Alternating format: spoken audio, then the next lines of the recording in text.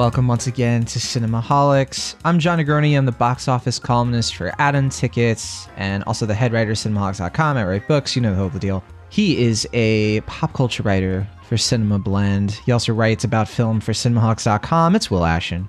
Hey, hello. I'm always trying to do something new with the intros, and then I got caught between two. I think I was gonna say hi and hello, so I just did a combination of the two. Well, for a second I thought you were trying to say howdy ho. So, I think that actually might have been what I was trying to do, and I was like, I should be. I don't know. I don't know what it my needed brain was a little doing. bit more practice. I understand. Yeah, it was like say three things at once, and then my brain didn't process it, so it came out in the jumble. I apologize. Well, this episode of Cinemaholics, we're going to be talking about many, many movies at once because it's our winter movie preview. That's right. That's a nice one of our transition. One of our most fun segments. Thank you. Where we're going to be talking about our most anticipated films coming up in the next few months. But before we get to all of the fun, the pomp, the circumstance, just want to let you all know that, as always, you can find more episodes of Cinemaholics, our full archive, our written content, everything on cinemaholics.com. And if you're interested in becoming a monthly supporter of the show, please consider going to Patreon and looking into our tiers and perks and how you can donate. And if you don't feel like donating, you're just not in the mood. You know, it's been a big week. Holidays are coming up, and you're like, well, maybe next month, maybe January. Mm-hmm. You can always go to Apple Podcasts, Google Play, Stitcher, and consider leaving us a 5-star review to let us know what you think of us.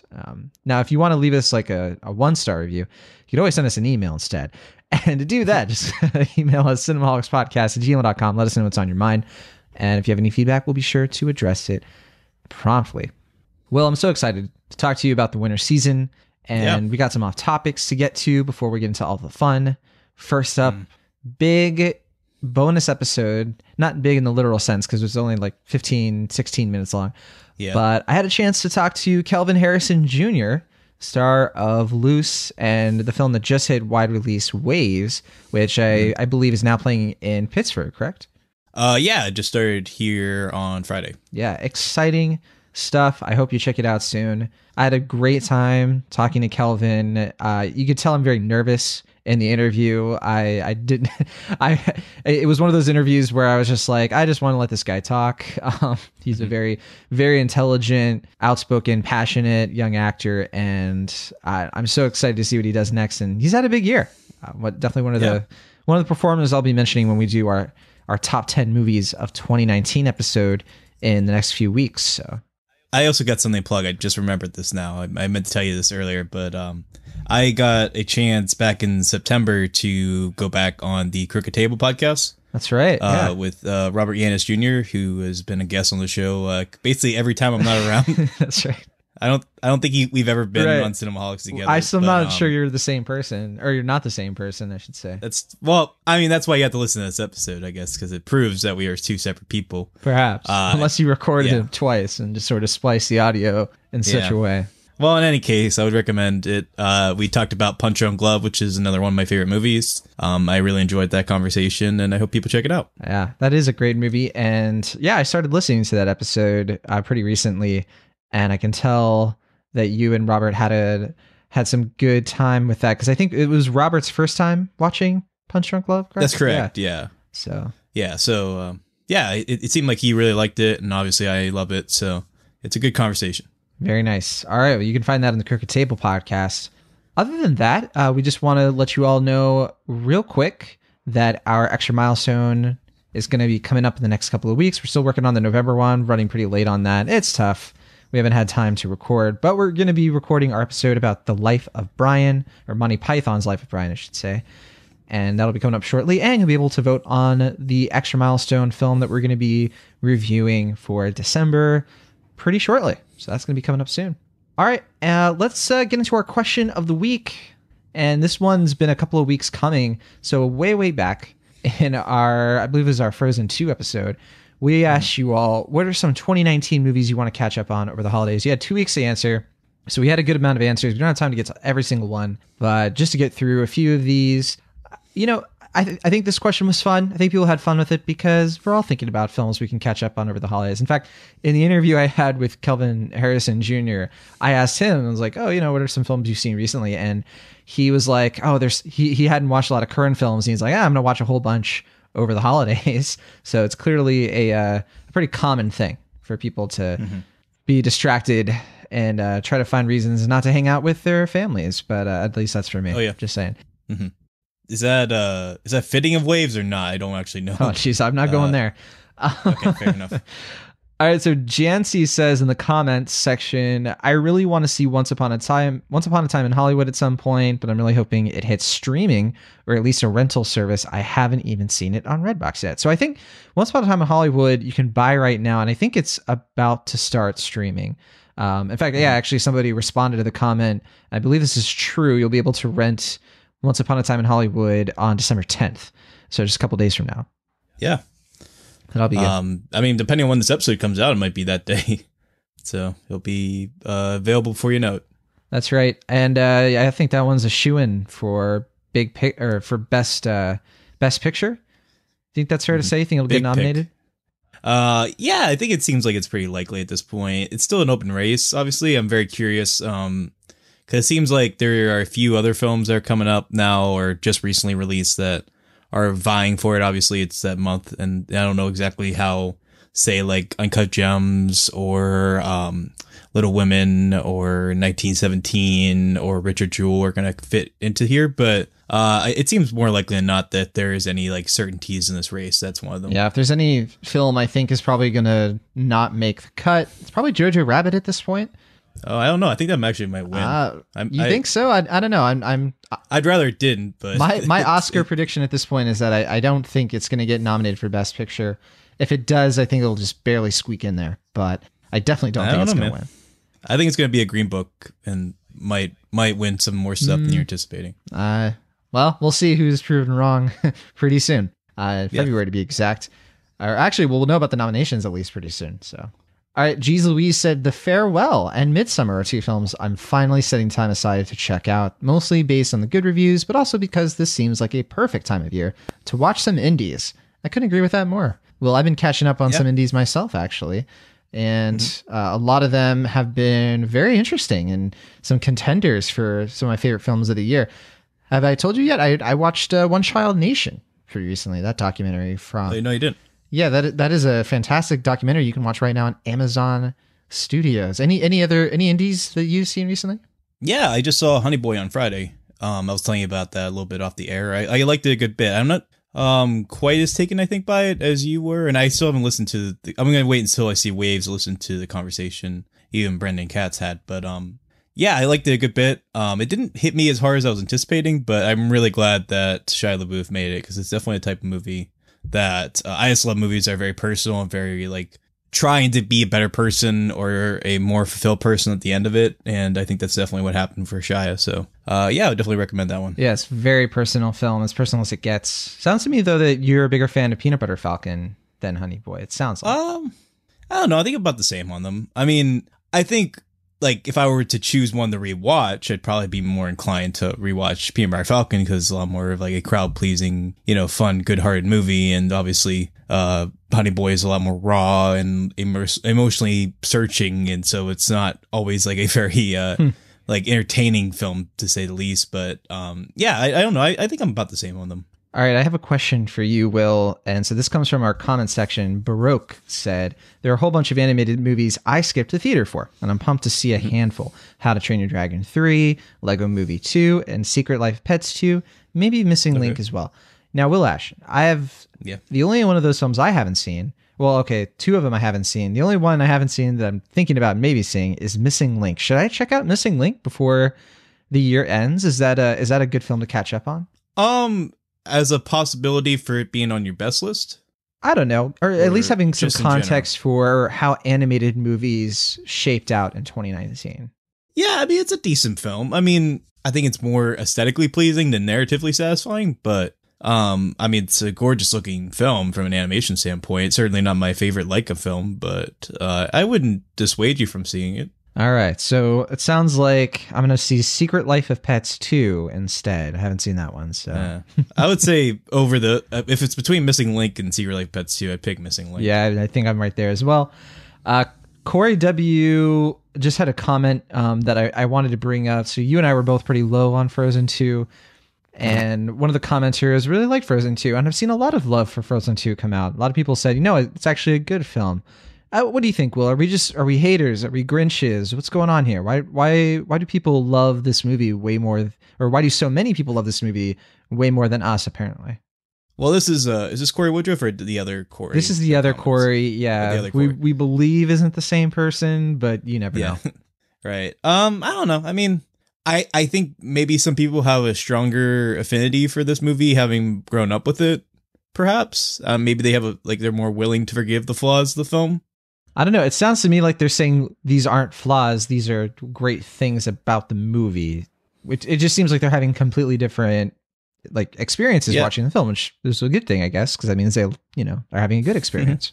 Yeah. I mean, I don't want anyone to, I'm not hoping anyone dislikes the film when they see it. So if it floats their boat, that's more power to them. But I guess to answer your question, I don't exactly know where the difference of opinion really lies. I guess maybe we're just a couple of Grinches, just not really appreciating the movie, or maybe they're just more accepting of it, and maybe we're just I don't know. Yeah, maybe it's a little bit of both. Who knows? We had another comment from Mitch. Mitch said, "I'm really hoping on catching up." Oh, Mitch. Oh, do you know Mitch? Yeah, I know Mitch. Oh, I didn't know. I don't know Mitch. Who's Mitch? Mitch is he knows me from my Rope of Silicon days, which is another site I wrote for. Oh, awesome. Yeah, he's been kind of we've been keeping up because there was a group when that site broke up, and he keeps telling me that he enjoys the podcast, so it's good to hear from him. Well, hello, Mitch. Thank you for listening and catching up on the show. So Mitch said, I'm really hoping on catching up on the comedies that have eluded me this year, like Booksmart and Late Night. I tend to not want to watch comedies alone, so I'm always looking for someone to watch them with. Any others you guys suggest? So there was actually a response to this. James recommended Good Boys, The Long Shot, and Fighting with My Family. What do you think, Will? Any 2019 comedies Mitch is perhaps missing out on? Well, I'm trying to think what comedies I did like this year. I feel like a lot of the movies I found the funniest for this year weren't really comedies. Yeah, I think that's same for me. Like Lighthouse and Midsummer and stuff like that. I found those were more funny to me, intentionally so, than most of the comedies that came out this year. But are you going to judge me if I say Charlie's Angels made me laugh? And comedy's subjective. Such a nice way of saying. Hey, I got some chuckles out of Charlie's Angels. I didn't dislike the comedy entirely. Yeah. What about, or even dislike the film that much? I would say maybe Hobbs and Shaw. Perhaps that was kind of funny. Oh no! Okay, that one I'll actually probably fight Shaw. Okay, fine. What about Stuber? Stuber had some laughs. Fine. Here's something that isn't. It's a dark comedy. Art of Self-Defense. Sure. Did you ever get a chance to see I like that one. Yeah, we talked about that. Yeah. That was one I really liked. I would definitely recommend that one. I like Mr. America. I mean, we talked about that one already, but I don't know how the mileage will vary if you haven't watched On Cinema at the Cinema. Yeah, so that's more of a question for Mitch then. Yeah, I mean, I would say definitely. I think of the ones we talked about. Art of Self-Defense is one I'd recommend pretty wholeheartedly. Okay. Would you say then? I'm trying to think some other because you would say no to Hobbs and Shaw, which fine. Yeah, whatever. Like what about The Dead Don't Die? I know that's not supposed to be like a laugh out loud comedy. It's a comedy. It's a satire. It's a satire. I thought it was okay. Drier. Mm-hmm. Yeah. I mean that one. Well, we even talked about Peanut Butter Falcon. That's a good comedy. Okay. I still haven't seen that one. Yeah, that's a good comedy. I mean, not it's not and it's like a dramedy, I guess, but it has comedy in it. You want to know a comedy that made me laugh a lot? Yeah. Where'd You Go, Bernadette? Okay. I saw that movie today, and I really liked Where'd You Go, Bernadette. No joking. All right. Yeah. Mm-hmm. And I would say it's not funny. There was no point in Where'd You Go, Bernadette where I was laughing, but there were points when I was saying oh, you get it. Tell her what's going on right now. And I was hyping up Bernadette and all of her her inconvenient mishaps and mischievous hijinks. Like that for me was fun. More fun than fun. Maybe you're just like, unlike Bernadette, I feel seen. Is that what you're saying as you're watching it? I think that's a pretty fair way to put it.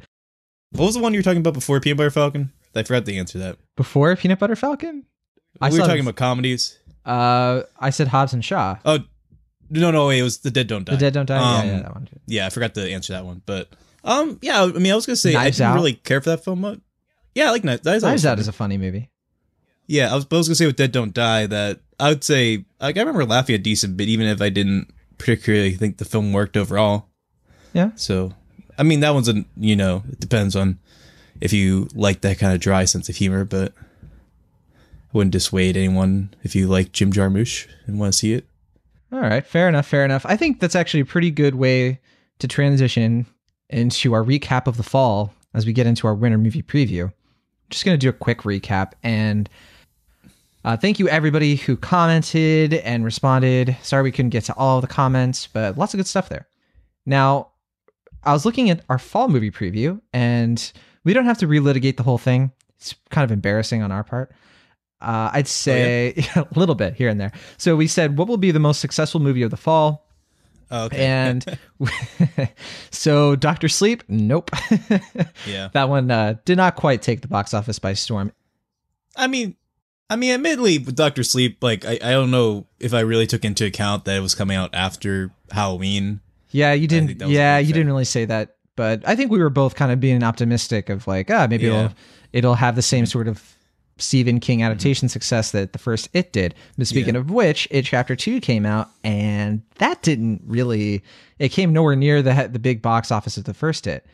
And one movie we were right about, and I think was an easy one to predict, was Frozen 2. Although, if I recall correctly, I was very skeptical about Frozen 2 making a lot of money. And I was wrong to be skeptical. Frozen 2 has been a massive smash hit so far. Mm-hmm. So I didn't call that one right. But one film that neither of us really took into account, I mean, I feel like we kind of mildly said, I guess this could be a big movie, was Joker. Yeah, I was going to say, that was pretty much a big hit of the fall. Yeah. Joker was one of your dark horses that you picked. Mm-hmm. And looking back at that, you also picked Ad Astra and Jojo Rabbit. I'd say between Joker, Ad Astra, and Jojo Rabbit, I would say you were... I feel like you didn't have much of a reaction to either of those films, it seems like to me. I mean, I really liked that Astra. I think I gave that an A-. Oh, that's right. Okay. I'm the one who didn't have much of a reaction to Ad Astra. I apologize. Yeah. And then you and Sam are the ones who both really liked that. I don't know. I've had sort of mixed feelings towards Joker, and I think I'm definitely more of a fan of it than you are. I mean, I think I liked it fine. I just don't think it's... I mean, for all the hullabaloo that it's gotten, I don't know if it's really. You think? I think it sounds to me like that's going to be a Best Picture nominee. Probably has a chance to win. Yeah. I mean, I don't know if it'll win Best Picture or Best Director, but it might win Best Actor for Joaquin Phoenix. I think Phoenix is definitely a front runner. Honestly, I think it could become a front runner. I think they're doing the work. I don't think Todd Phillips will. He might get nominated, but I don't think he would win Best Director, even if Joker won Best Picture. Mm-hmm. Yeah, I don't see that happening. It'll probably be like Scorsese or I don't know, maybe Greta Gerwig. Maybe depends on how they feel about Little Women. I imagine it seems like it's up their alley, but I haven't seen the film myself. Or maybe I'll give it to Sam Mendes because that's a very director-heavy film. Yeah, I didn't have Jojo Rabbit anywhere near any of the stuff that I picked. It was a film that I was just kind of looking forward to, but I didn't have like an extreme. But it ended up being a film I really liked. It's in my top 20 of the year right now, or maybe I think top 15 actually. Which one? Jojo Rabbit. Oh, Jojo Rabbit. Yeah. For my most anticipated, I was looking forward to The Lighthouse, The Irishman, and Parasite. And The Irishman and Lighthouse, I both liked. I like those movies. They're movies. Parasite was the one where I think I was right to be anticipating. I know you were anticipating it just as much as me, and it's currently one of my favorite films of the year.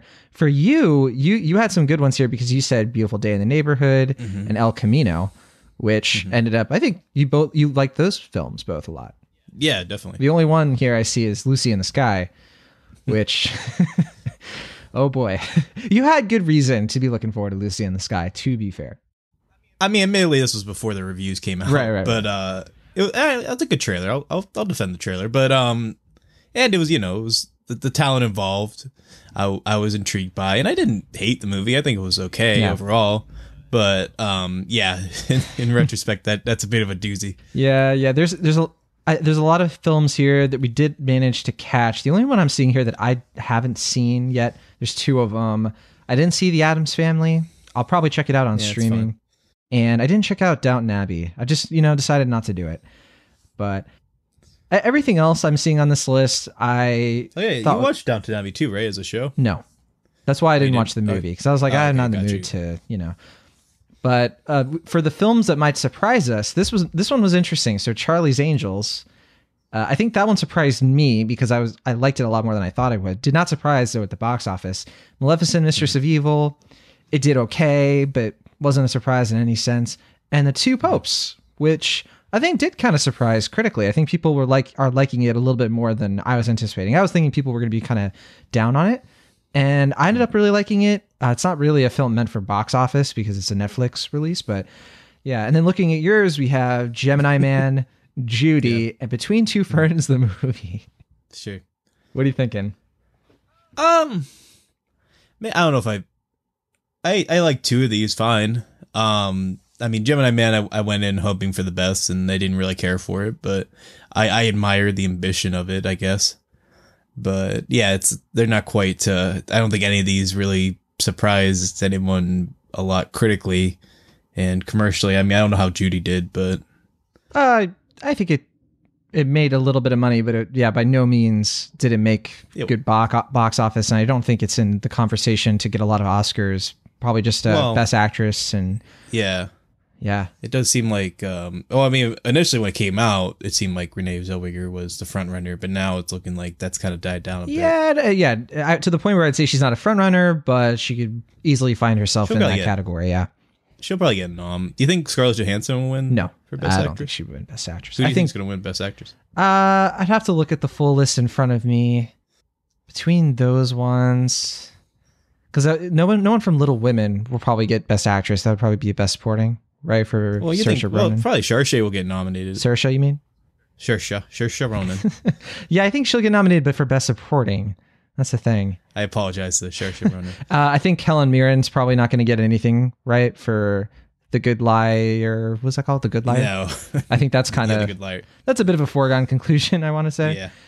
Yeah. What else do you think is in the running for Best Actress? That's what I'm trying to think. I know there's something. There's probably a bunch of. Yeah, I'm spacing as well on what else, but that's the thing is it could end up going to Renee Zellweger since that category isn't as contentious. I mean, when you look at Best Actor, you have Adam Driver and you have Tom Hanks, you have Robert De Niro. I mean, that's a bit of a stacked one by comparison. Oh yeah, that's definitely. I mean, traditionally, I mean, it kind of goes back and forth a lot. Like I know, like.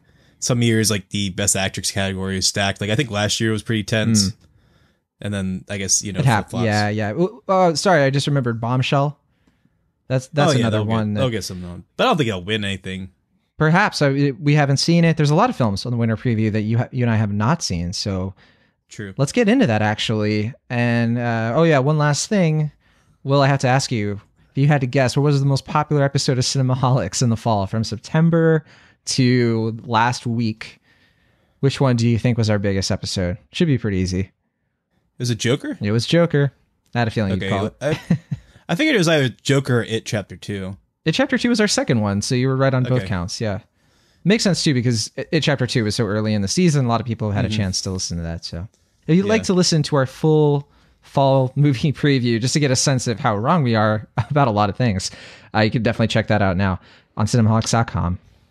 Yeah, I was looking at the potential Best Actress nominees. I think we forgot Awkwafina for The Farewell. Oh, I wasn't thinking she was really in the running for that, but I could see that from A24. And then who played Harriet Tubman? Oh, that's Cynthia Erivo. Yeah. She might get a nom. She will get. I could see her being a front runner. Actually, you think so? Yeah. Now that I think about it, and considering how it's not as contentious a year, I think that's kind of a surefire recipe for Oscar. What about Lupita? Lupita. Oh yeah, I did hear some rumblings that they're going to be pushing Lupita pretty hard for Us. So that could be a possibility. I don't know if they're going to be. I think that movie has sort of gone down in excitement for some people. I think a lot of people don't like that one as much. I still love that film, but I know some people are, I know a lot of like people have watched it because they heard from critics that it was good and have been like, I hate this movie. So yeah, I don't know what's up with that, but I mean, whatever. Yeah. Yeah, it's not quite as accessible and culture penetrating as Get Out was, but yeah, which is why I think I respect that more about it, and I think I liked it more because of that. Yeah, same here. Yeah, that's how it goes. All right, so for our winter movie preview, we're going to be talking about our top 3 most anticipated films. I have 3 films. Will, you have 3 films. We'll also talk about our 3 dark horses. So we're kind of merging this one a little bit. To us, dark horses can also be like the films we're morbidly curious about. So 3 of those for you and me. And then we'll do a few honorable mentions. There are 2 films that we've already seen. I've already seen 1917, so that's not on this list for me. Also, The Two Popes, which technically comes out December 20th. And Will, you have also seen Two Popes, so that's the one that you've already, But we talked about it. That's right. So let's start with our most anticipated films of the winter season. Starting with you, Will. I think we're not going to go in order of release date this time. Let's go in order of, let's go in order of anticipation. Which of your top 3 are you most? What's your number 3?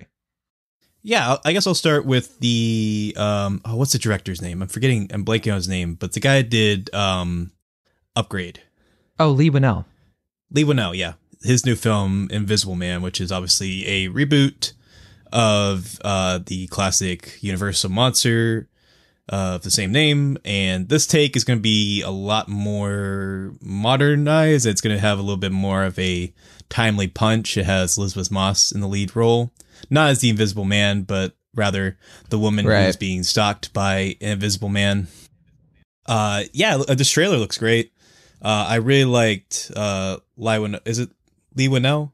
I think it's Leigh Whannell. It's either Leigh Whannell or Leigh Whannell. It could be either. Yeah, it's spelled Leigh. I really liked his first movie I guess it was technically his second movie. Because I think he did like an Insidious film before that, but his last film at least. Yeah. So I really liked Upgrade.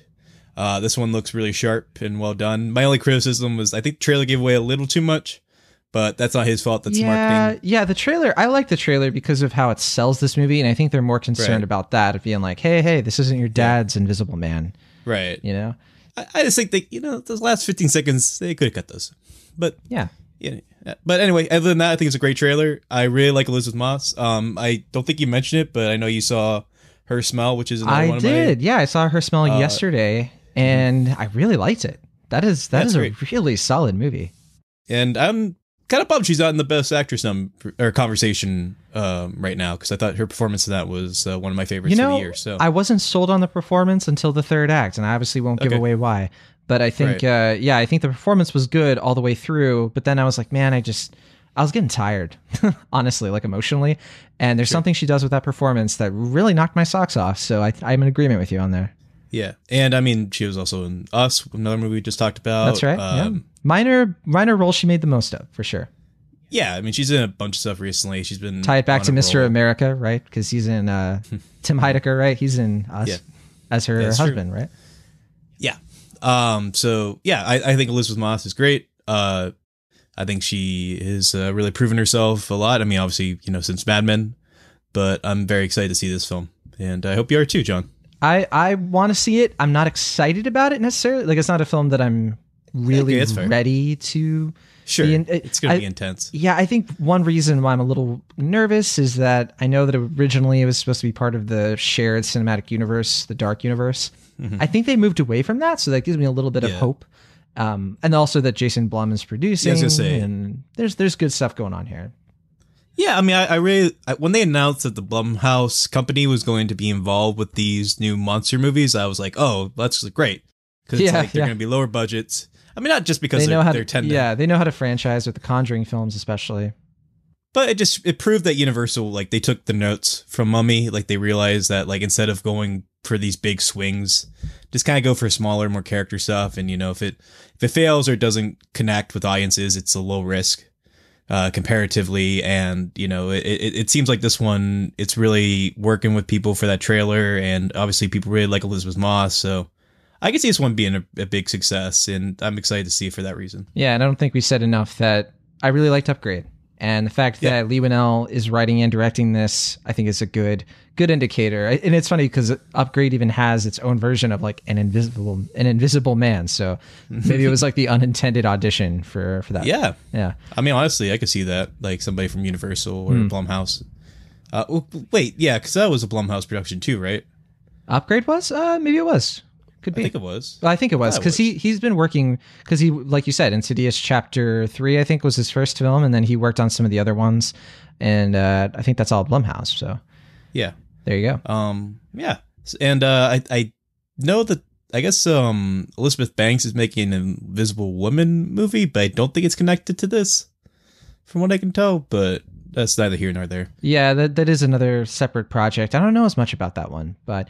Yeah, we're going to have a lot of invisibility coming up in the next year.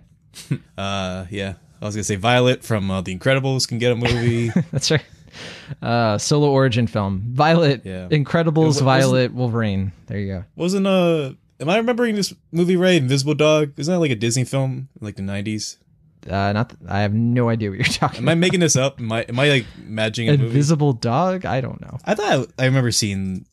I'm looking it up. You keep talking. All right, I'll talk about the my number 3, which I believe is on your list as well. So I'm gonna wait to talk about it because we can talk about it all at once. Because I think it's your number 1, so I don't want to get the let out. But for now, then I'll get into my number 2. So my number 2 is Portrait of a Lady on Fire, which I've been desperate to see. It's been playing in New York and LA as of this week, which means neither Will or myself have been able to check it out. Premiered at the Cannes Film Festival this past year. It was I think in competition for the Palme d'Or, did not win, but it did win the Queer Palme at Cannes. First film directed by a woman to win that award.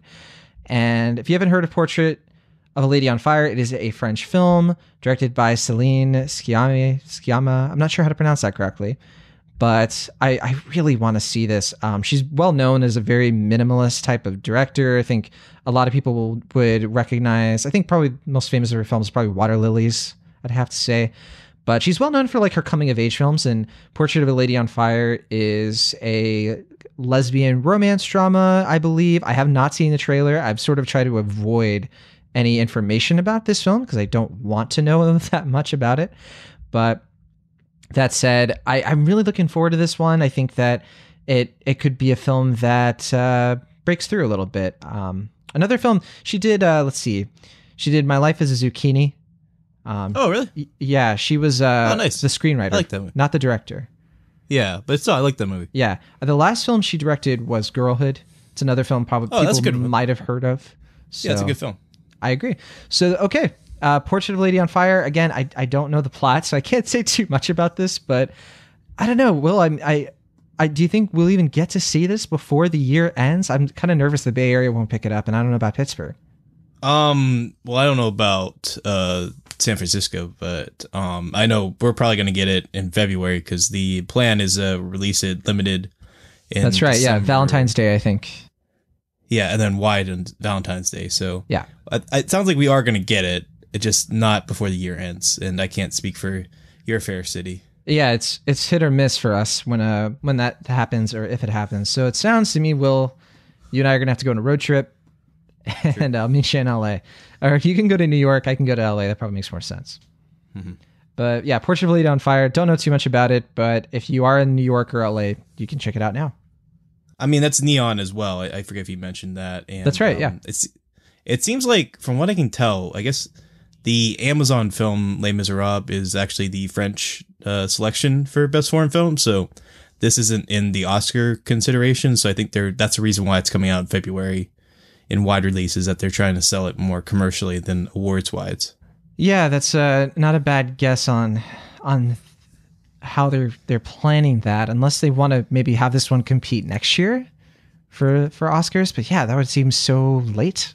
I'm not sure. Yeah, I don't know how that'll work out, because I think it would have to be this year, right? Yeah, if they really had Oscar hopes for it, they would have released it probably closer. And Les Miserables is definitely a film that I was looking at. That's Amazon Studios, though, isn't it? Mm-hmm.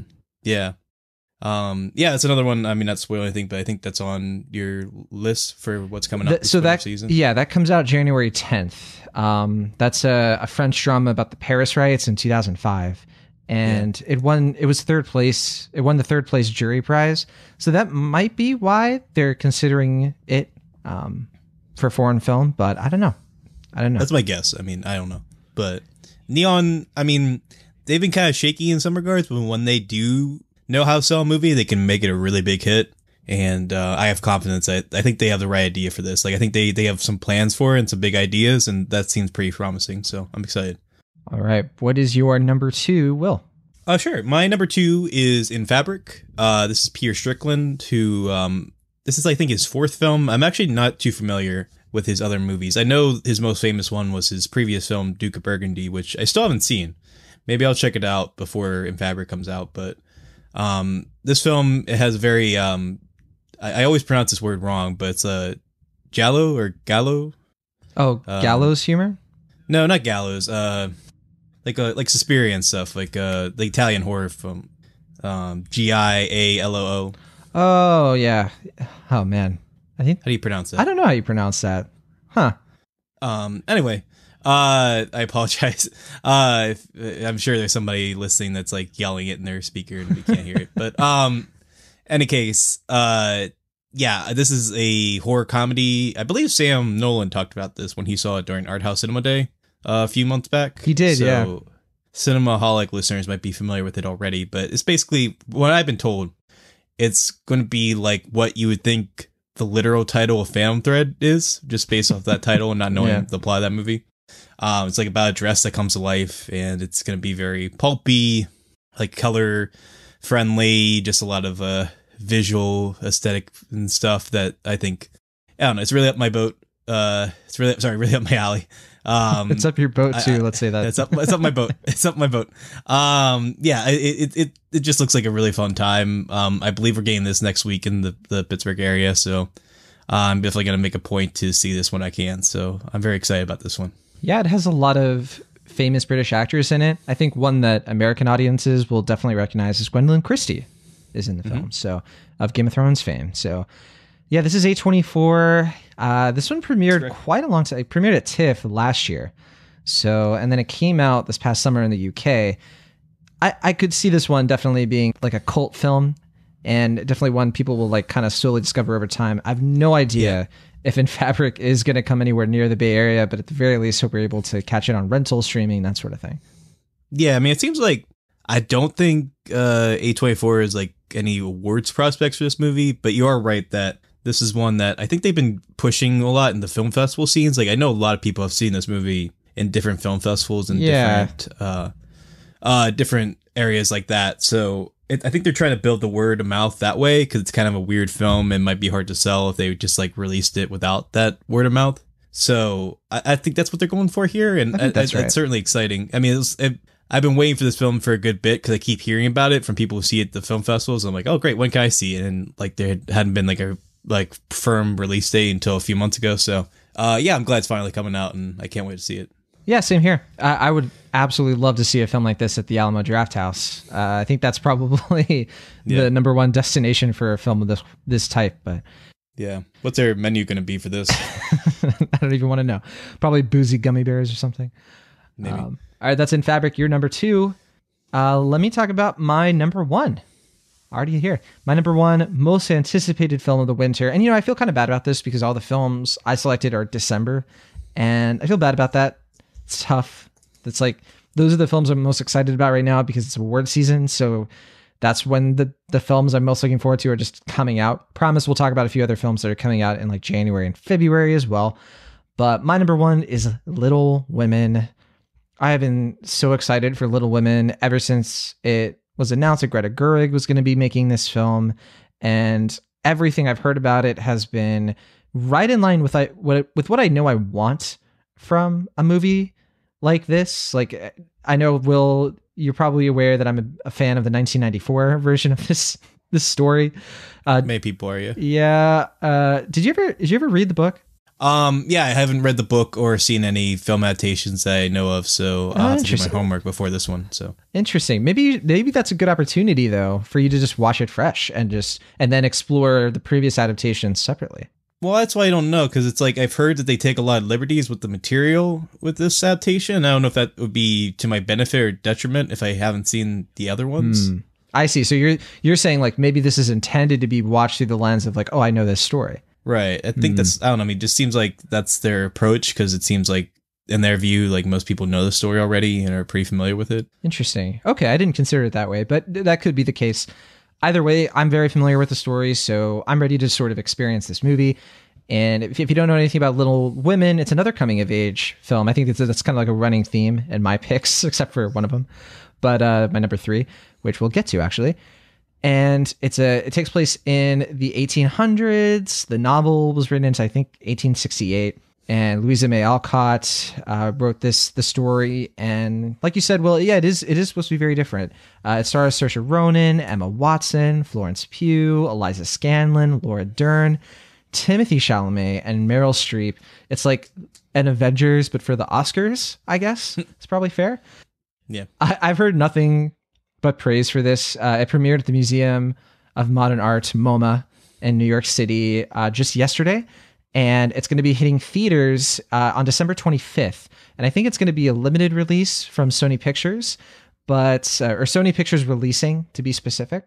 And I don't know, though, how wide it's going to be. I don't think there have been any rock solid reports on, is that going to be like a few hundred theaters, 1,000, maybe only a handful. I'm not sure, but I think from what I've seen, Sony has hopes for this. Columbia produced this as well, and they have a track record for putting films like period films like this. I think like Brooklyn, that got a pretty decent wide release, also starring Saoirse Ronan. And I could see this being a film that gets seen by a lot of people. Like it's such a Christmas kind of film, right? So I'm looking forward to seeing it on a big old screen before the end of the year, and I hope you are too, Will. I hope you enjoy the antics of some appropriately sized women come this fall, this winter, this Christmas. That was a weird sentence. I mean, I don't give Sony a lot of credit for a lot of things, but I think they're pretty smart about how they, like they released Once Upon a Time in Hollywood in the summer. That's a very like summer friendly movie. Like you said, this seems like a very Christmas friendly movie, one that you can see with your whole family, and one that has some sizable Oscar consideration or awards consideration in general. So yeah, I think they're pretty smart about how they're handling this. I could definitely see this one being a big contender later this Oscar season, and I'm looking forward to it as well, especially being a big fan of Lady Bird a few years prior. Oh, that's right. I can't believe I didn't even mention Lady Bird. One of my favorite films of the decade, and a clear sign that Greta Gerwig owned this decade. If you listen to our Cinephile episode, one of the actors we drew the card of that we had to like recite the filmography was Greta Gerwig. And Will, do you know who won that round of Cinephile? Who remembered the most Greta Gerwig films? Do you know? Probably you. Oh, yes. Quite handily. Literally, we went like two or three rounds, and then I just started like listing off the whole filmography, and it was very embarrassing and made me look very strange, or sound very strange to a lot of people, I assume. Well, did you see a lot of like mumblecore movies? Yes, a lot of like random Night and Weekends. What was it? Hannah Takes the Stairs. Somebody guessed Hannah Take the Stairs actually before they dropped Greenberg, out. I think it was Corey. Okay. Yeah. I said Nights and Weekends, but I said that like after they were out. Mm-hmm. But regardless, that's Little Women. Greta Gerwig fans, Florence Pugh fans, all the fans of all the women, definitely check this one out. December 25th. I hope it's as good as really how good it seems to me right now. Yeah, it's going to be pretty interesting, considering that we're going to get, I mean, it seems pretty likely that Marriage Story is going to get in the Oscars. This movie's probably going to get in the Oscars. You think we're going to have a little bit of romantic tension between Noah Baumbach and Greta Gerwig? She just had his baby, and I don't want this to become Cinemaholic's gossip corner, but I will allow it. Marriage Story 2 in the works. Marriage Story 2. I hope that's not the case. I hope they stay together. They've been together for a long time at this point, so that's good. Mm-hmm. Good news for them. All right, let's talk about your number 1 film, and this was my number 3 most anticipated. Another December film. What is it, Will?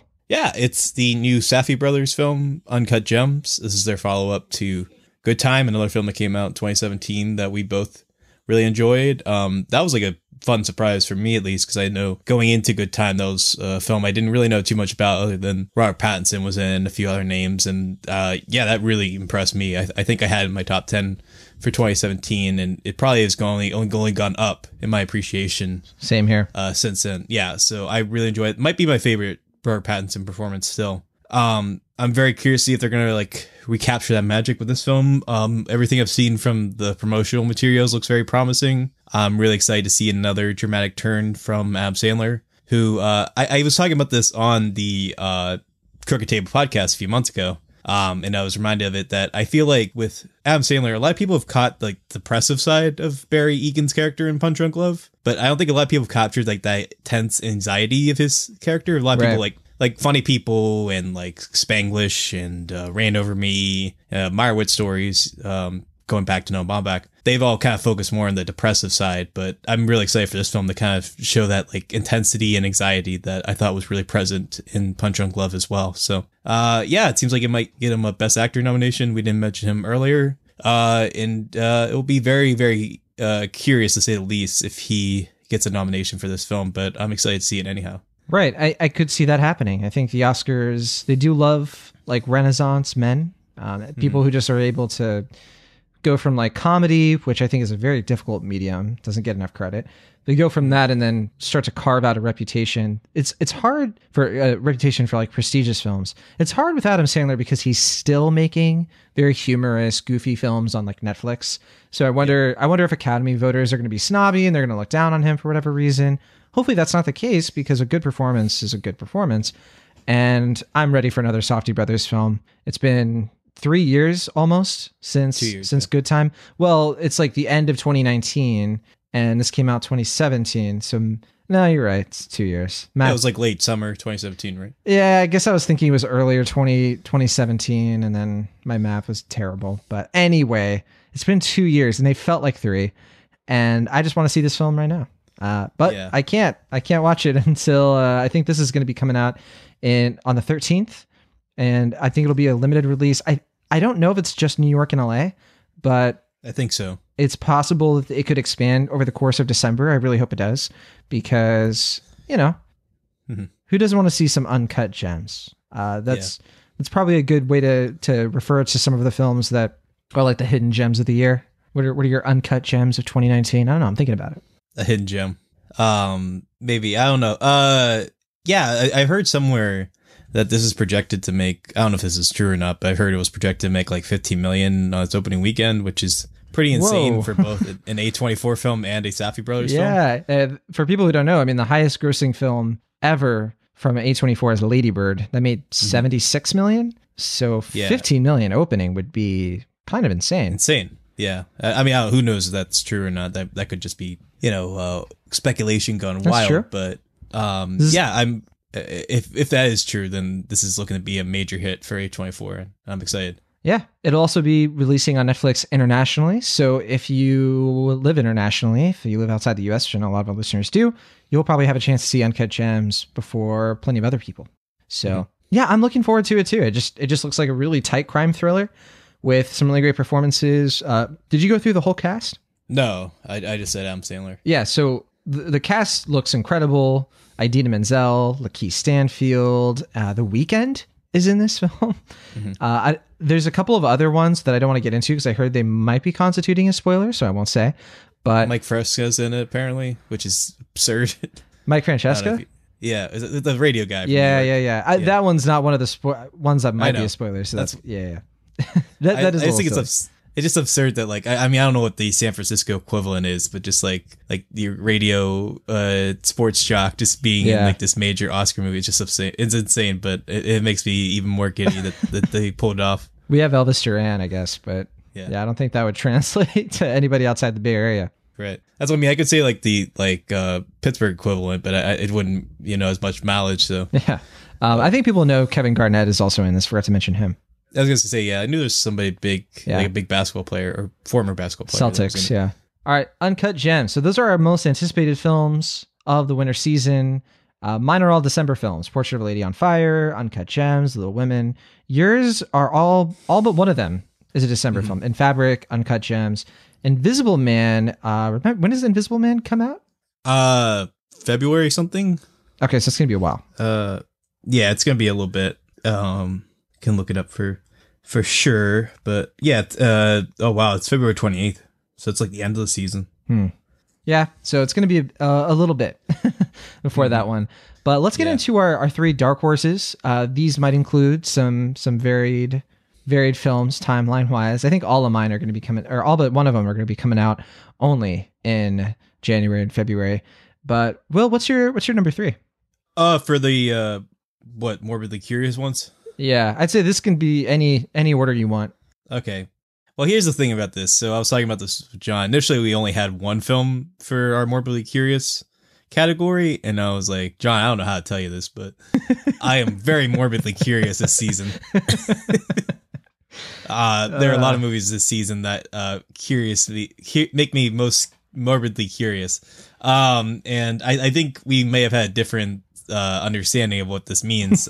For me, I mean, I won't give away what your picks are, but I think for you, it was a little more like movies that you're not certain of, like based on your own personal taste or the reputation the movies are garnering or what have you, but you're optimistic for all these films. I think it'd be safe to say for what you're going to pick. But for me, I have no expectation. Like, I think all these movies are going to be terrible or probably not great, to say the least. But I'm curious in a morbid sense because I'm like, yeah, you emphasize the morbidly a lot more than I do. Right. It's like, I want to like see the body erode, I guess. I want to like, how is this going to fall apart? But to answer your question, so for my third category, I had a lot of picks that I was debating about. Some of the ones that didn't make the cut were Doolittle, Fantasy Island, and Richard Jewell, which I think people actually are digging Richard Jewell, so maybe that one's not completely fair to say, but I don't know, I have kind of a mixed relationship with late period Clint Eastwood, and I feel like most of the movies people are like, oh, this is like his best in years. I'm always like, that wasn't very good. So I don't know. I'm going into that one with fairly low expectations. We'll be talking about Richard Jewell on the main show. Yeah, either next week or the week after. So yeah, I think it comes out the 13th, so that'll be next week. So yeah, we'll talk about that more next week. But anyway, my first pick for the Morbidly Curious, this big buildup, is to talk about, you guessed it, Sonic the Hedgehog. So this movie, I mean, so we've established fairly prominently or prevalently throughout the show that I don't really play video games. However, I have played a decent amount of Sonic in my life. Not like, I didn't know that. Okay. I mean, like a decent amount. Like I'm familiar with the lore, the games, all the characters. I'm not very good at it, but I played it a good number of times, and I like Sonic. He's fun. It's a fun character. It's fun to have him roll around and collect the rings and all that. So, when they announced they were going to make a movie about him, I was like, okay, I don't really expect it to be good, but I'm curious to see how this is going to translate into live action form. And sure enough, that first trailer came out and everyone appropriately was horrified at the design for CG Sonic. I think that's putting it lightly. Yeah, exactly. Well, definitely putting it lightly, because less than, I think, like a week after the trailer came out, the director went on Twitter and was like, hey guys, so we've heard your complaints and we're going to completely redesign our lead character because none of you guys like this design, which is insane. Like, has that ever happened ever? Like, and maybe for video games, but like not in a movie, especially not one of this scale. So obviously the release date got pushed. It was supposed to come out November 8th, I think, or November 1st, maybe. I think it was November 8th. I think you're right, because I think it was like the week right after Halloween. Yeah, well, I know Playing with Fire took its spot, so whatever weekend that came out was when Sonic was supposed to come out. It was the same weekend as Dr. Sleep, which was right after Halloween. Yeah, I knew because it was a Paramount film, it was going to come out after Terminator Dark Fate, which I don't know why they double stacked those films so close to one another, but whatever. In any case, yeah, so it's coming out now on Valentine's Day, so if Culture of a Lady grab your significant other is sold out, you're like, well, honey, we got that Sonic. And I mean, the redesign looks fine. Like, I don't think I was quite as taken by as some people were. Like, I don't think it's like, it is an improvement. I don't think it's like a vast improvement, but it does look more visually appealing than whatever the first one was. But I don't know. I think this doesn't really look good. Like, you can change the design as much as you want, but the material still looks fairly mediocre. And I just am fascinated though with the history of this movie and how it torturedly came out. Well, assuming it's going to come out in February. And I don't expect it to be good, but I'm very fascinated by this journey that we've all taken in pop culture to see this very troubled film come to being. And I guess we'll talk about it more whenever it comes out. You know, I think that it'll probably be a very, very good episode of How Did This Get Made one day. Mm-hmm. So we can look forward to that. Or the Flophouse. All right, that's Sonic the Hedgehog, again, February 14th. And I just love that this film, just all the talent around it, just like Junkie XL doing the music. I love it. I love the confluence of decisions that were made to result in this movie. And poor James Marsden, man. Marsden, that guy. Yeah, he's just like. I feel bad for Ben Schwartz. It's like such great voice casting, and if it gets wasted, I don't know. It just being like it's clear that like James Marsden has everything that it takes to be a leading man, and it just like every time he's given like an opportunity like this, it just doesn't go well usually. So maybe he just pissed off the wrong person in Hollywood. I don't know what happened, but yeah, it's like a very elaborate prank at his expense. Yeah. It's been going on for years. Maybe. That's Sonic the Hedgehog. For my number 3, I kind of have a weird one, and I want to talk about a little movie called Wendy.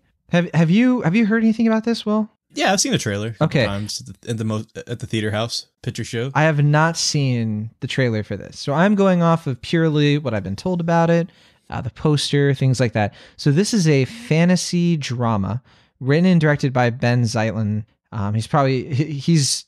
His big movie was Beasts of the Southern Wild from 2012. Movie, right? Yeah, so that he hasn't made a film since. Yeah, and so this has been like highly anticipated. And I think that's probably why the trailer has already come out. This is going to be coming out on February 28th, but it's going to be premiering at Sundance. And I am really hoping that I get to see this at the festival. This is going to be released by Fox Searchlight. And I think the premise, I don't know too much about it, but the idea is that it's like a reimagining of the Peter Pan story, where it's really it's mostly through the perspective of Wendy Darling. And I think that it's fair to say it's not a real adaptation, because it's not the Peter Pan story. It's like when I say reimagining, I'm not saying of like, Beauty and the Beast 2017 was a reimagining. No, that was a shot for shot remake for the most part. This is like a total rethinking of that story. I'm trying to think of like a good example, but yeah, me too. I know there's something else like this where they took it from a different character's perspective. It's a way bigger departure than Hook, if you're keeping it in like the Peter Pan realm, or Pan. I'd say it's closer probably to Hook in that sense. But the idea is that Wendy herself is kidnapped and taken to an island where there's like a scientific reason why people don't age. And from there, it's kind of like a friendship / romance that she has with like the Peter Pan sort of character. But it has sort of like I don't know if this is true, so correct me if I'm wrong, but somebody compared it to like Slumdog Millionaire. It's like that kind of like aesthetic, or it's gritty. It's like a gritty reimagining, I guess. Yeah, no, that's definitely, I mean, the gritty reimagination, I think, is definitely a fair comparison, because the trailer definitely makes it look a lot more like kind of gritty and intense and like kind of like on the ground, like very, like you feel like the kids their lives are in danger at every moment and stuff like that, which is pretty prevalent throughout Beasts of the Southern Wild as well. The reason I have this as morbidly curious is because I would just be like looking forward to it straight up, because it's just great to see Ben Zeitlin is doing a new film. But the reason I'm not so sure about it is because, I mean, name a Peter Pan adaptation, a live action Peter Pan that has been successful in what it's trying to do. What about that the 2003 one? That was pretty good. You liked that film? I thought it was a boring mess. I remember liking it. I mean, it's been like who knows how long since I've seen it. But we did see it as like preteens, so I guess it's fair to say we probably don't have the best I might have been younger than that even, but I was like, I was middle school or something like that. I remember liking it fine. Like, it wasn't, I don't think about it like every day, but when I remember enjoying it.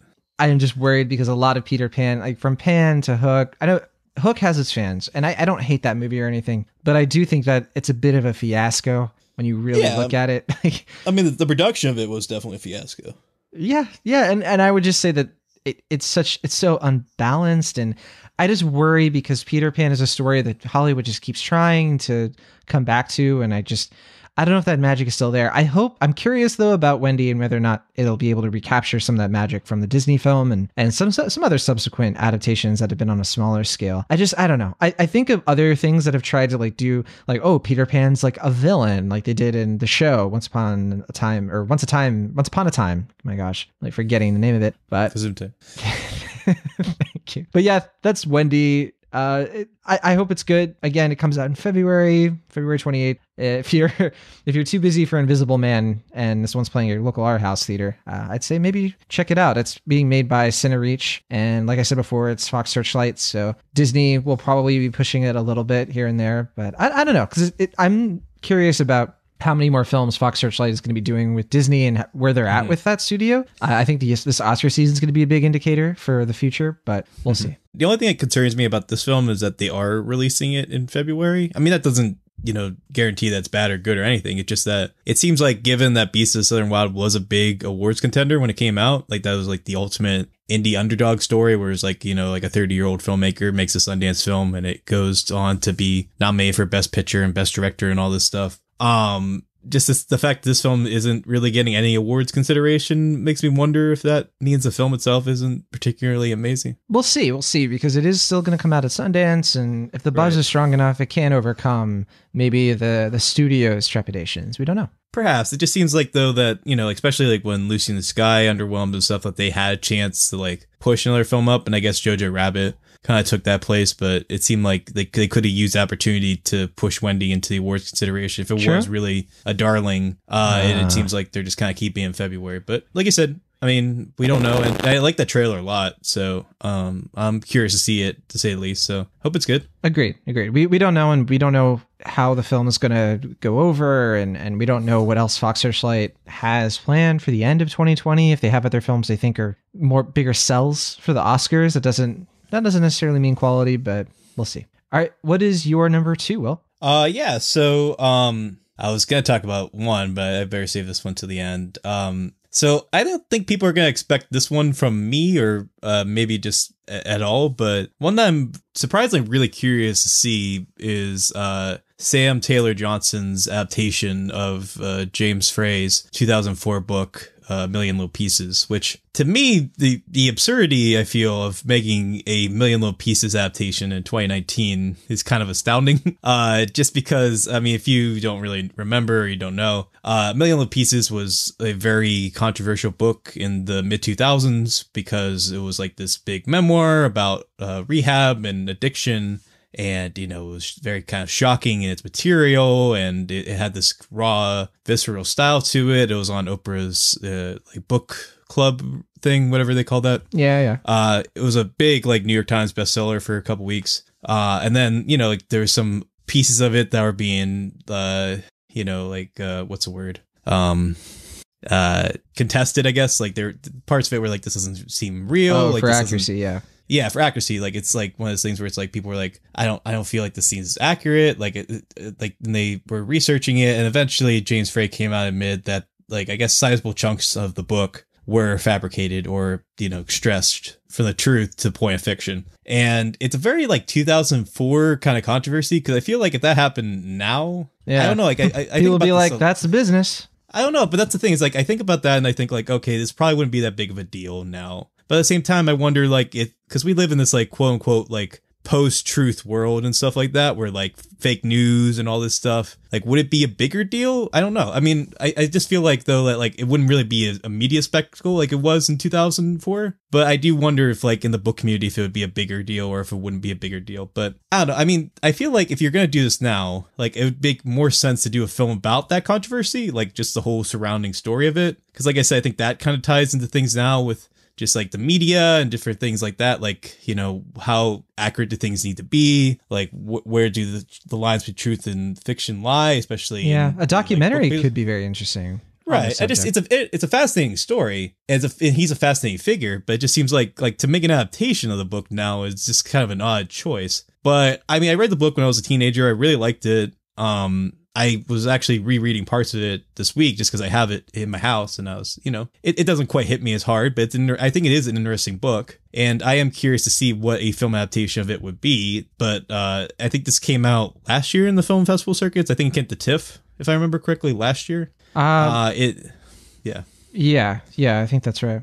And it didn't really get a warm response, which disappointed me because it's Sam Taylor Johnson's follow-up to 50 Shades of Grey, and I did like her first film a lot, Nowhere Boy, where she made with the star of this film, Aaron Taylor Johnson, her husband. And, you know, I was hoping that she could rebound from that film and all the problems that came from there and, you know, make something that's a little smaller and more personal. And, I mean, I think it was definitely a good bonding experience for them. I believe Aaron Taylor Johnson also co-wrote the screenplay with Sam Taylor Johnson.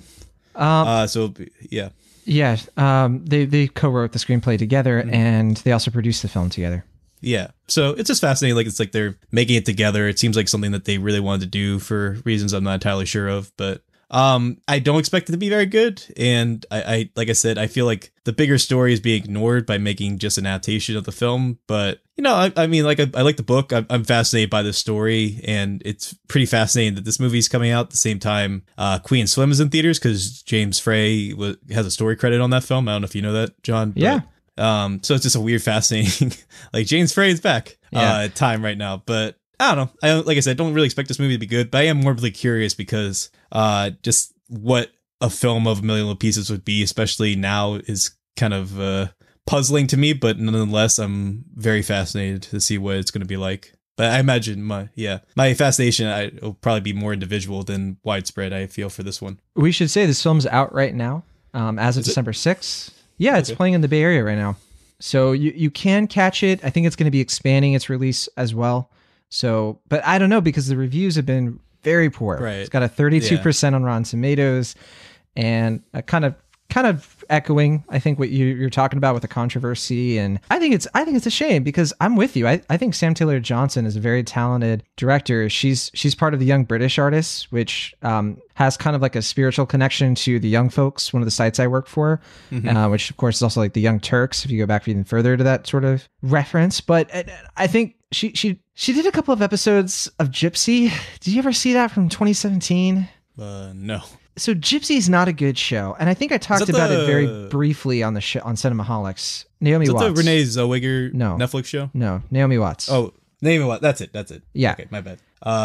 Renee that's What If, right? That's one she has. Yes. That's way more recent. That was this year. This show, Gypsy, was made. It was created by Lisa Rubin, and it's one of those things where it's not good, but I do think the episodes that Sam Taylor Johnson does, she does the first two, are the best of the entire first season, which I don't think is coming back. And I just think this is somebody with so much talent. She just keeps getting shortchanged by Hollywood. I'm with you on Nowhere Boy. And I just think it's a shame. And I think that Aaron Taylor Johnson is a great actor, and kind of the same deal.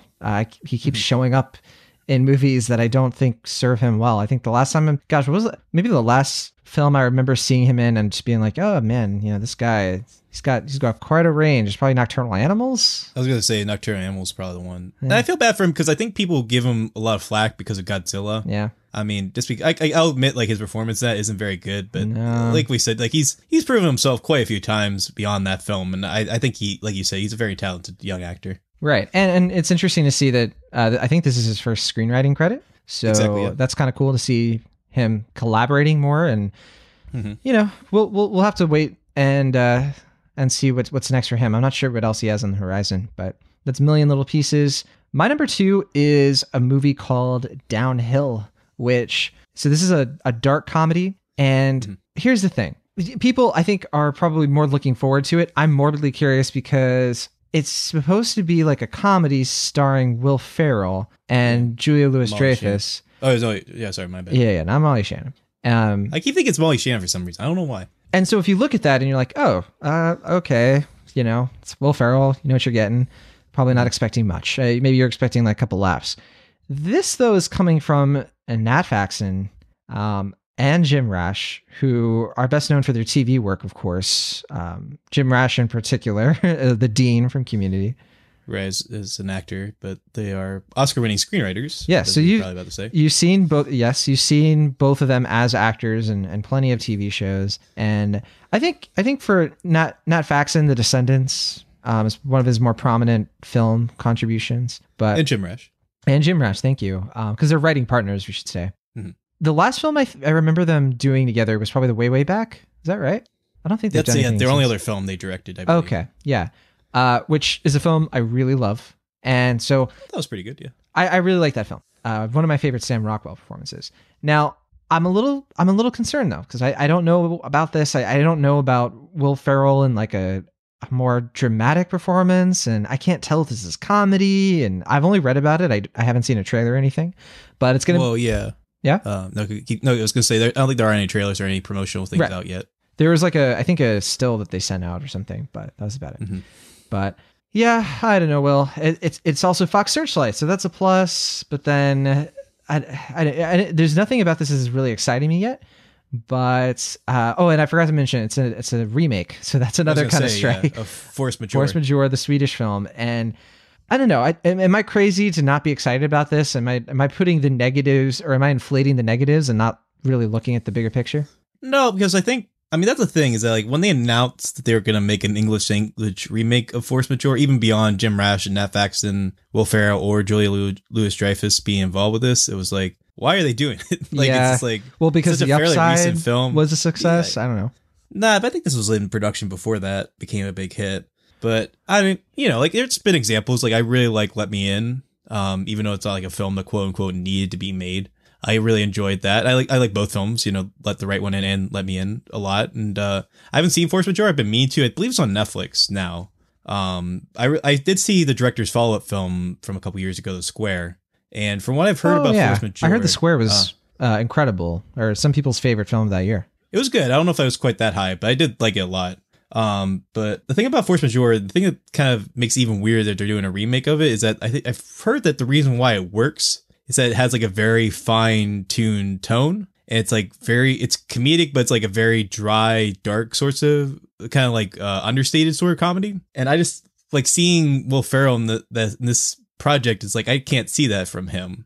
Like they're probably gonna make this way bigger and like more explosive. Yeah, that's what's worrying me too. It's either going to be a huge risk that pays off because Will Ferrell is going to surprise us, or it's going to be a miscalculation. And Right. I'm hoping for the latter, but yeah, I don't know. Or I'm hoping for the former. Sorry. And again, like it's kind of going back to what I was saying about Wendy. I believe, like you said, this is a Fox Searchlight title, right? They're both Fox Searchlight.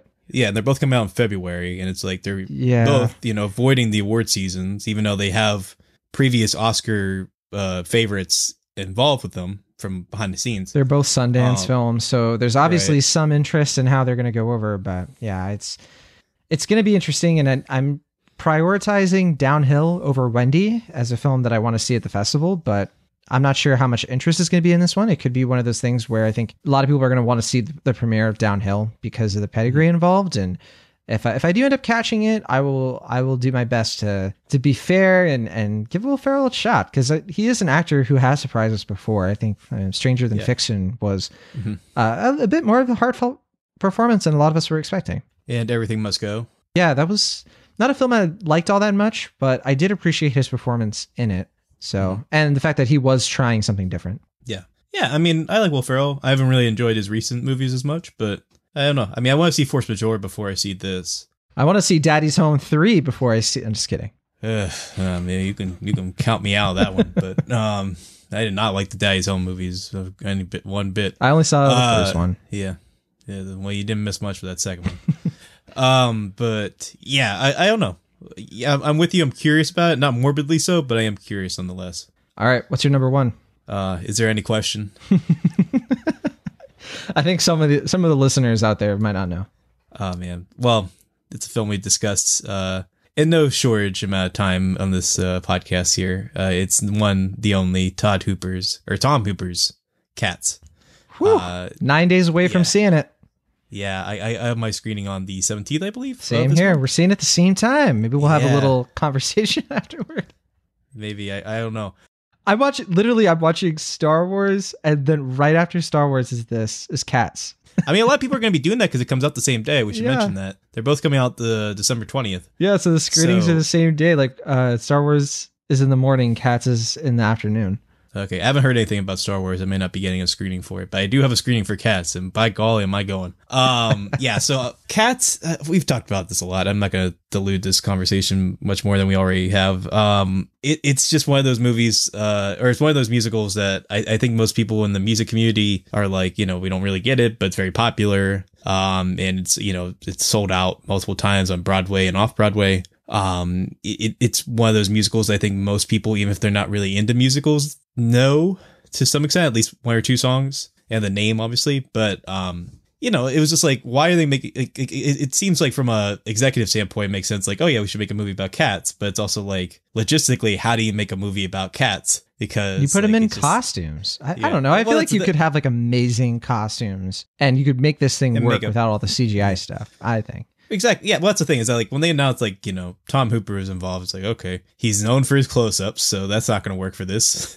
And then it was just like, we're going to use digital fur technology. And it's like, all right, this is going to be a disaster of an epic proportion. And sure enough, that trailer was, exactly what I expected, if not even worse than I anticipated. And, it seems like the marketing for the film has noticeably died down after that trailer came out. Like they released one other trailer and they've been doing a lot of social media stuff, but it seems like Universal at least is recognizing that this may not be the awards contender they initially thought it was going to be. And I think they're kind of pushing more for 1917 instead. But at the same time, it could be a major hit. Like that's the thing is that like December musicals traditionally, even if they're not that good, have done well. Like we're looking at like Greatest Showman, for instance, a couple years ago. That's right.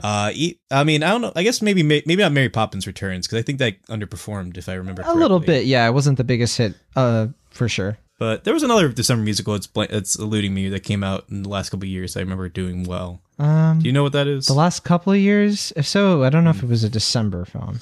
Maybe, but people love musicals, and rightly so. I mean, they're a lot of fun. You can bring, the family to them, and I think there could be a greater chance of this doing well than people are anticipating, just off of name recognition and the talent involved. Would you count La La Land? Yeah, that was it. That was what I was thinking of. I knew it was like somewhat recently. It was around this time of the year. Yeah, I don't expect Cats to be good. I expect it to be a flaming dumpster fire of a movie, but I'm very curious what it's going to be. I'm fascinated to see the film, and I'm fascinated to see what the response is going to be and how it does the box office. But no matter what, good or bad, it's going to be, well, probably bad. I can't see this being good, but no matter what, it's going to be an experience, and I cannot wait. Are you going to read the T.S. Eliot poems in preparation? No. I've seen Cats before, though. I've seen it on the stage. Yeah, you mentioned that. I'm going into this totally fresh. No, my kitty litter has not been soiled when it comes to the story, so I don't know. Well, I don't know what to expect. Am I going to love this? Is this going to be my favorite film of the year? That's a question John Negroni needs to answer, not me. Yeah, I want you to answer it for me. Thank you. But all right, that's Cats. It's your number one morbidly curious dark horse film. All right, my number one dark horse is A Hidden Life, which is probably, for some people who know what that is already, are going to call nonsense. They're going to say, John, how is that a dark horse? Premiered at Cannes Film Festival. It is like a film that critics love, I guess. I don't know. I haven't really looked at the Rotten Tomatoes, but I think it's mostly positive. Well, here's the thing. And I should say, another Fox Searchlight film. It's a trifecta. I don't like Terrence Malick films. I don't like Tree of Life.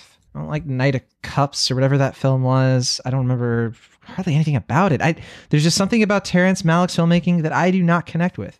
So do you like Badlands at least? No, I don't like Badlands. I don't like, I give it a shot because, the 70s are a gap for me.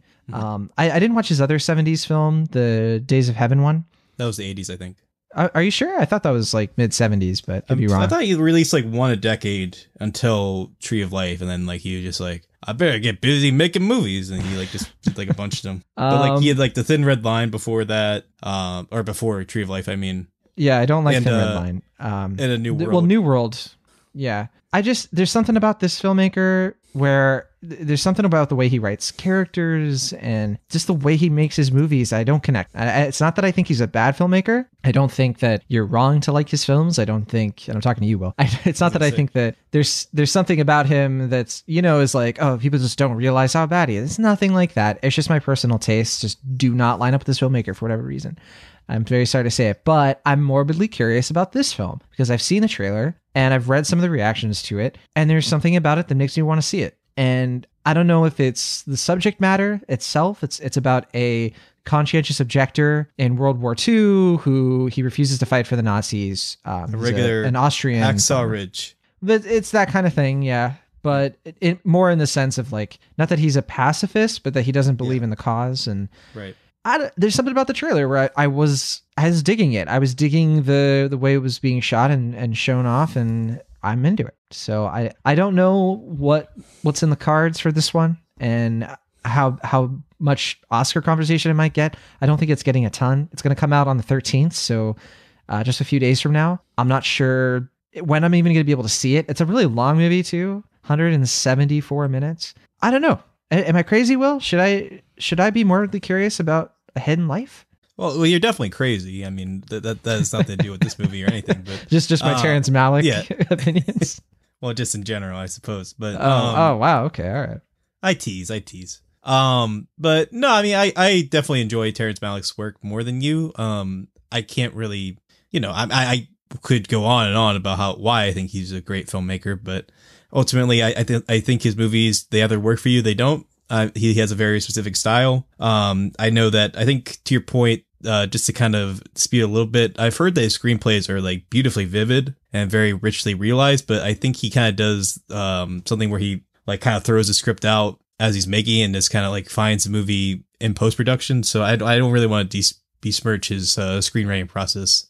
Just to be clear, but no, I mean, I wasn't crazy about Knight of Cups. I like To the Wonder Fine. It didn't really work as well for me as Tree of Life, but Tree of Life, I mean, that's easily in my favorite movie of the decades list. I think it's an amazing film, an amazing accomplishment. And it's disappointing that you don't like it, but it is what it is. What's your favorite Terrence Malick film? Probably Tree of Life, honestly. Okay, I do like Badlands a lot. I haven't seen Days of Heaven or Thin Red Line, but Oh, you should. Well, I was gonna say Thin Red Line is the closest one that because I appreciate that film on a more objective level, and I should have said like one of the other reasons I'm kind of into Hidden Life is that he's re-exploring that time period because I don't think he's done World War II since. If I'm mistaken, I know he's done another film that I haven't seen. The one that he oh my gosh, New World? It was like an IMAX thing. No, it was Voyage of Time. Okay, that's it. Thank you. It was like a documentary or something. I don't know too much about it. But yeah, I don't know if that covered. Did that actually come out? Like, I don't know if I've ever.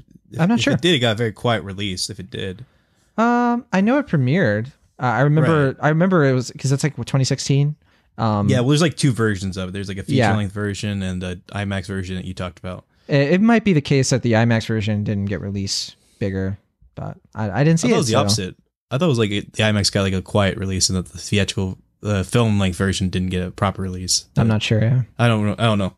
But no, I'm really looking forward to Hidden Life. Oh, and I wasn't really super crazy about the song either, but I think I liked it a little more than Knight of Cups. But yeah, I definitely enjoy Terry Malick's films. He's easy to parody. It's easy to criticize, but there is something very poetic and spiritual about his films when they work. And this one, like you said, the trailer looks amazing. I'm definitely going to make a point to see this one in theaters if I can. Even though I wasn't crazy about them, I was disappointed that I didn't get to see his past three films in theaters. So I'm definitely going to try to make a point to see this one on a big screen, as big a screen as possible. And I hope to really enjoy it. I mean, I could easily see this being in my top 10 for the end of the year if I like it as much or anywhere near as much as Tree of Life. So, and I hope you dig it too, but we'll see. Well, we already know about the Tree of Life. I'm curious about where that life has been hiding. So I'll be watching A Hidden Life as soon as I can. All right. Those are our three dark horses. Let's finish this out by doing... You were right. It was 78 for Days of Heaven. Oh, okay. So, well, it wasn't mid 70s then. It was like late 70s. So we were in between what we both said. Okay. We're going to do something a little different. I'm going to spring this on you, Will. Sure. So you don't know I'm doing this, but there's a lot of other films that we didn't talk about. Just didn't make it onto our list, right? But we don't have time to just go through, we don't want to bore the listeners for sure. So here's what I'm going to do. I'm going to say the name of the film and maybe like one or two things about it. And we're going to give a yay or nay on whether or not let's say this. I don't know if excited is the word, but we're just like sold maybe. Okay. Let's just put it in that loose terms. We'll find this in post-production. How about that? All right. We'll start with We'll start with the wide releases. So, because there was a lot of wide releases we didn't get to. First up, Black Christmas, sorority thriller. April Wolf wrote it, co-wrote it. Yay or nay? Yeah, I mean, I'm curious about it. I'm planning to check out the original Black Christmas before this, and I'm surprised by the PG-13 rating, but it has Emma Jean Poots, and it looks like they're taking it in an interesting direction. So I'll give it a yay. Yeah, I give it a yay as well. And if you give it a nay, we'll just leave it at that because we don't have time to talk about all these. Sure. All right, this is a Netflix film, Six Underground, Michael Bay action thriller starring Ryan Reynolds. Yay or nay? Nay. I say nay, but with the caveat that I am going to watch it. This comes out December 13th. Yeah, that's basically. Yeah, I'll watch it on Netflix because it's on there. It's like, why not? All right. Also, December 13th, Bombshell. Yay or nay? This is Nicole Kidman, Charlize Theron, Margot Robbie, Fox News, Roger Ailes, all the words. Yay with the question mark? I say yay. I'm anticipating it. I want to see it. The trailer for it's just kind of weird. Like, I don't know. Jumanji: The Next Level. I'll give it a nay, with the exception of the one solo yay for Danny DeVito. This is the one I'm a little bit more in between. I'm going to say nay because the trailers just have not wowed me yet, but so I'm actually the opposite. Like, I didn't really care for that last one, but the trailers are kind of working on it. But I know we're speed rounding, so go ahead. Keep going. Yeah, this is a speed round. Richard Jewell. Yay or nay? Yay? Same. Uncut Gems, we already know that's a yay. Yeah. Cats, we already know that's a... Is that a yay? Because I know you're morbidly curious, but does that count? Oh, I mean, I'm seeing it. I'm there. I'm a yay on Cats. Yay. I can't wait. Star Wars: The Rise of Skywalker. So we're on December 20th. Yay. Yay as well. Come on, Star Wars. Yeah, I mean, it's follow up to Last Jedi. December 25th. We have 1917. I've already seen it. Yay. All right. I see it Wednesday. Little Women. I think it sounds like you're a yay on this. Yeah, I'm a yay. Spies in Disguise. I might see this early. I'm not sure yet if I'm going to. Me too. A nay? I say nay. Like, I don't. Slight nay. I don't know. I appreciate the absurdity of the premise, but yeah, nay, but it could go either way. Yeah, exactly. January 3rd, we have the reboot of The Grudge. What are you thinking? This is Nicholas Pesci, Sam Raimi produced. I'll go yay because I like the director. I'll go yay because I like the cast. Andrea Riseborough, Jackie Weaver, John Cho, Betty Gilpin. It's good. The Informer comes out on January 10th. This is a wide release, believe it or not. What is this? So it's about an ex-con who goes undercover and returns to jail to infiltrate the mob. Joel Kinnaman, Rosamund Pike. Seen this before. It's directed by Andrea DeStefano. I'll say nay unless I see a trailer and it like blows my mind. Yeah, it's like a middle yay, nay, or in between a. I mean, I haven't seen anything from this. Need more information, a. Yeah, but that premise sounds like generic as hell. Yeah. Also coming out that day, Like a Boss, Rose Byrne, Tiffany Haddish, Salma Hayek. I want to say yay because Miguel Arteta, yeah. Arteta is directing it, but that trailer looks bad. It looks awful. Yeah, I'm a nay. My Spy, Dave Bautista and Chloe Coleman. I think they delayed this. Chloe Coleman from Big Little Lies. This is Peter Segal, Anger Management, Get Smart, second act. What do you think? Yeah, I forgot about second act. Nay. It just looks like, generic. Nay for me as well. Underwater. This is another Fox Disney joint. Kristen Stewart, TJ Miller, Jessica Henwick. It's a yay for me. It's a yay, yeah. I don't know. It's a little weird that we're getting a big movie with TJ Miller, but I know this film before the controversy and stuff. And I like Kristen Stewart a lot, and I think this trailer looks fun, so I'll give it a yay. Same here. All right. January 17th, we have Bad Boys for Life from Sony. Nay. Same. I don't like the Bad Boys movies as much. I haven't seen them. We might have to talk about that off the air. We'll leave it at that. Doolittle. I know this was in your honorable mentions or Morbidly Curious. Robert Downey Jr., Universal film. Michael Sheen, Jesse Buckley, Antonio Banderas. Tom Holland is the voice of something. You like that, right? Like Spies in Disguise and Onward. Yeah, and then Octavia Spencer's Bam Bam. Yep. John Cena, Camille Nanjiani. It's a crazy cast. What do you think? Doolittle? I'm gonna give it an enthusiastic nay. I'd give it a half-hearted yay. But when I say enthusiastic nay, it means like I really want to see it. Yeah. But I know it's gonna be bad, so it's enthusiastic, but it's also a nay. The Gentleman. This is the next Guy Ritchie film.